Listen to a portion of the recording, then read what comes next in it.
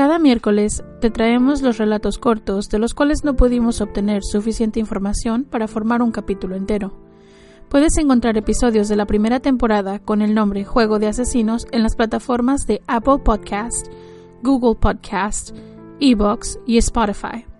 Juego de Asesinos Podcast está agradecido con ustedes, nuestros oyentes, por dejarnos hacer lo que más nos gusta. Déjanos saber si te gusta nuestro trabajo.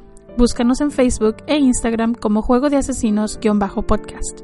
Si te gustó el episodio de hoy, la mejor manera de ayudarnos es dejarnos un comentario, tu like, seguirnos, compartir o dejarnos un review en Apple Podcast. De verdad, son de muchísima ayuda. Advertencia. Este episodio contiene material que puede lastimar la sensibilidad de algunas personas, debido a la naturaleza gráfica y explícita de los crímenes de este asesino. Se recomienda discreción. Bienvenidos a Juego de Asesinos. Este es nuestro mini miércoles. Mi nombre es Kiki. Y yo soy Marta. Y hoy les traemos la historia de Little Miss Nobody, la pequeña señorita nadie.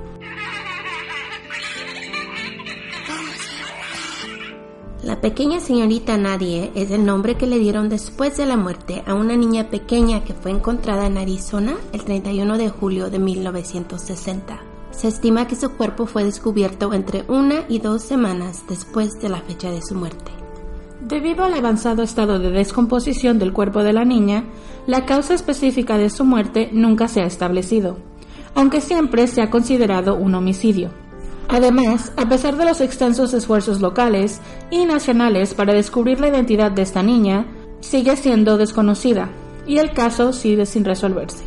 Este difunto no identificado se hizo conocido como Little Miss Nobody, la pequeña señorita Nadie, después de que ninguna familia o amigos se presentaron a denunciar su desaparición o a reclamar su cuerpo. Después de los recientes avances en tecnología, una reconstrucción facial forense de Little Miss Nobody fue lanzada a los medios en 2018.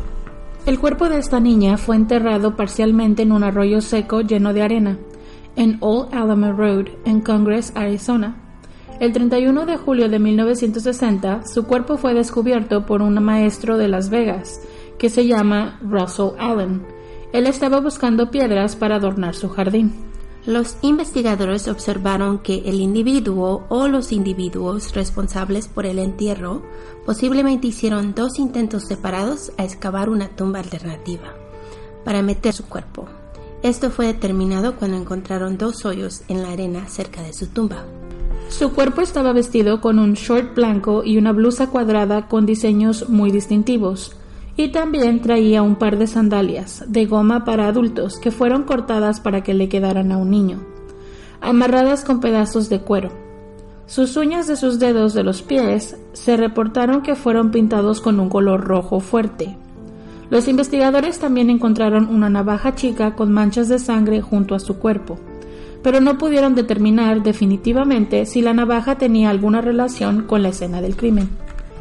El patólogo forense, quien hizo su autopsia, determinó que el cuerpo era de una niña blanca entre la edad de 5 y 7 años, 3 feet 6 inches, un 10 metros, y 4 feet 5 inches, 1,38 metros, y tal vez pesaba de 50 a 60 libras, o sea 23 a 27 kilos.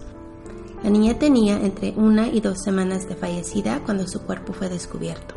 Su cabello era castaño, posiblemente tintado con un poco de color rojo, y tenía sus dientes de leche intactos, que estaban en buena condición. Aunque no están seguros de su edad verdadera, lo más posible es que la niña tenía de 3 a 6 años de edad. Su causa de muerte no ha sido determinada por los examinadores médicos, aunque su muerte fue un homicidio. El patólogo forense pudo determinar definitivamente que la niña no había sufrido ningún hueso roto cuando la asesinaron o en toda su vida. Además, el informe contemporáneo relativo a la autopsia de la niña indica que sus restos fueron carbonizados, presuntamente porque su cuerpo había sido incendiado en el momento de su muerte. Debido al estado avanzado de su descomposición cuando la descubrieron, no fue posible crear un dibujo compuesto real de los rasgos faciales de la niña cuando la encontraron. Porque son los 60s, ¿no? Cuando la encontraron. Yeah. Con asistencia de los medios locales y personas privadas, y después asistencia de oficiales del FBI, la oficina del sheriff de Yapavick County trabajó incansablemente para descubrir la identidad de la pequeña. Cuando el cuerpo fue encontrado, un boletín fue mandado a todos los puntos de redes de radio y televisión. El abogado del condado de Yapavick County, George Ireland, y Sheriff Jim Kramer viajaron miles de millas entre el aire y la tierra tratando de descubrir la identidad de la niña.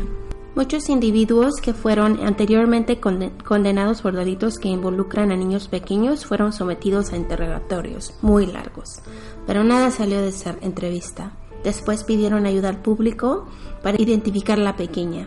Recibieron docenas de cartas, llamadas de teléfono con información sobre la niña que fue encontrada, pero la información que recibieron no los llegó a ninguna parte. Qué raro que nadie la esté buscando, ¿no? ¿Verdad? Y porque está bien chiquita, pero estaba bien cuidada. Eso es lo más extraño. ¿Cómo tienes una niña tan bien cuidada y que nadie la busque? Es lo que yo no entendí. Se me hace demasiado. Incluso el hecho de que tenga las sandalias partidas, como, no sé, como si andaba con la familia al mismo tiempo. O... Y las uñas pintadas, así como que alguien... Sí, alguien se tomó el tiempo de jugar con ella y pintarle las uñas. Y... No sé, es como que me viene extraño eso. En agosto de 1960, investigadores se comenzaron a sospechar que los restos humanos eran de una niña de 4 años llamada Sharon Lee Gallegos, que había desaparecido 10 días antes de descubrir el cuerpo de la niña. A pesar de que la ropa de la víctima no eran las mismas que la niña Gallegos traía puesta, no podían eliminarla basado en este hecho, porque es muy fácil que la niña fuese cambiada de ropa cuando desapareció. Después la policía publicó una declaración que la niña que fue encontrada era mayor que Gallegos, y Gallegos también sigue desaparecida. Especulan que tal vez la niña era un miembro de una familia sin hogar, también de Nuevo México. La policía interrogó al señor Lester Davidson y a sus 2 de 4 hijos por muchas horas porque ellos pensaban que tal vez esta era la familia de la niña. Y también porque ellos eran muy conocidos en el área de Prescott en 1960. Pero después de las interrogaciones se dieron cuenta que ellos no conocían a la pequeña y tampoco conocían a Sharon Gallegos. Después mandaron la ropa, la navaja y las huellas que fueron encontradas al laboratorio del FBI para someterlos a exámenes adicionales. En agosto de 1961, Sheriff Kramer llevó a un grupo de oficiales y un equipo con cámaras para firmar el lugar donde encontraron a la pequeña. Y ese video, junto a las sandalias que tenían como evidencia, fueron mostradas al público, para ver si salía la persona responsable, pero el programa no pudo establecer la identidad de la niña, después de muchos esfuerzos. Su funeral se llevó a cabo el 10 de agosto en 1960. Ella fue enterrada en Mountain View Cemetery. Recibieron donaciones de muchas personas para darle un entierro digno. Más de 70 personas atendieron su servicio. Una placa fue puesta en su tumba que dice God's Little Child. Date of birth unknown, date of death unknown. Niña pequeña de Dios. Fecha de nacimiento desconocida, fecha de muerte desconocida. Debido a los recientes avances en tecnología y a perfiles de ADN, desenterraron su cuerpo en el 2018 para obtener muestras.